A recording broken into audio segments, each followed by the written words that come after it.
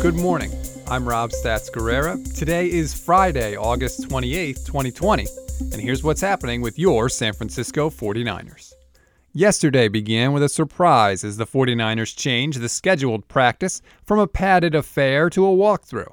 Afterwards, head coach Kyle Shanahan explained the reason for the change. We had a great practice yesterday. They went hard as they could go, and when the guys do that, even when they don't have much left, I think it's my responsibility to shut them down a little bit, protect them from themselves. So I was really worried if we went and did the same thing today, we could have lost 6 more people. And then it's hard to pull off practice tomorrow. And then the other people have to pick up the load just to do it, and then you end up hurting 5 more. So it ends up being a kind of a chain reaction to everything. And there's nothing I want to do more than practice because it's my responsibility to prepare these guys for week 1, and that's the only way you can do it.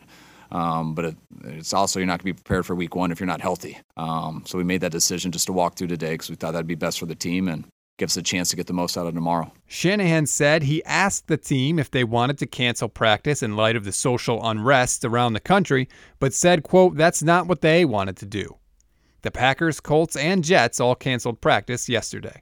We also got some injury updates from the 49ers coach, and since yesterday ended in a Y, more 49ers are hurt. Let's run through the big ones. Tight end George Kittle has a tight hamstring. Shanahan said that he checked out all right, but they, quote, took him out before something bad happened.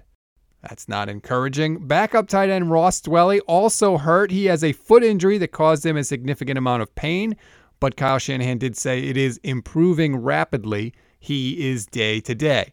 I never thought I would say this, but somehow Jordan Reed is the team's healthiest tight end, and he hasn't played in a game since 2018. More injuries now. Fullback Kyle Juszczyk also has a hamstring strain. He is week to week, will probably miss the end of training camp.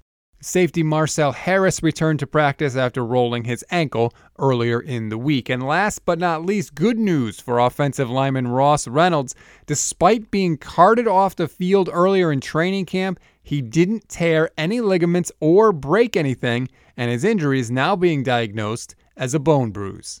The rest of the roster itself continues to churn with so many players injured. The team announced Thursday the signings of 2 wide receivers. One is former 7th overall pick Kevin White, and the other is someone named River Craycroft.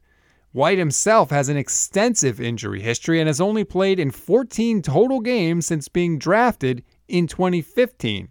Craycroft signed with the Broncos as an undrafted free agent in 2017.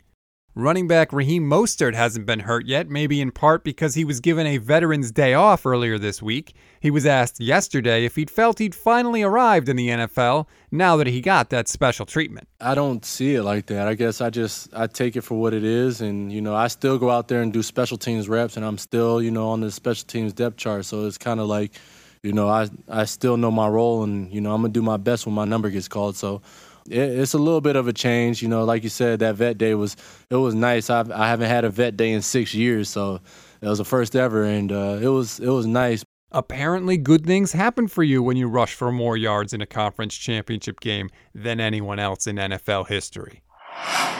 Every day on this show, we're going to give you something to read, something to watch, and something you might have missed. Something to read on this Friday is the Baltimore Ravens statement issued yesterday that read in part, quote, "It is time to accept accountability and acknowledge the ramifications of slavery and racial injustice." The statement also included multiple concrete action items the team would like local and national officials to implement. Something to watch. Both Kyle Shanahan and Raheem Mostert didn't get specific yesterday, but did hint that the team will be taking some type of social justice action in the future.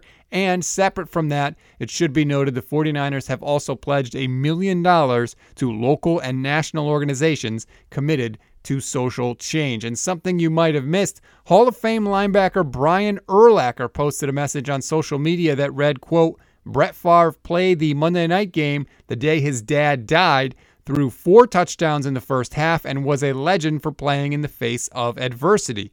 NBA players boycott the playoffs because a dude reaching for a knife wanted on a felony sexual assault warrant was shot by police."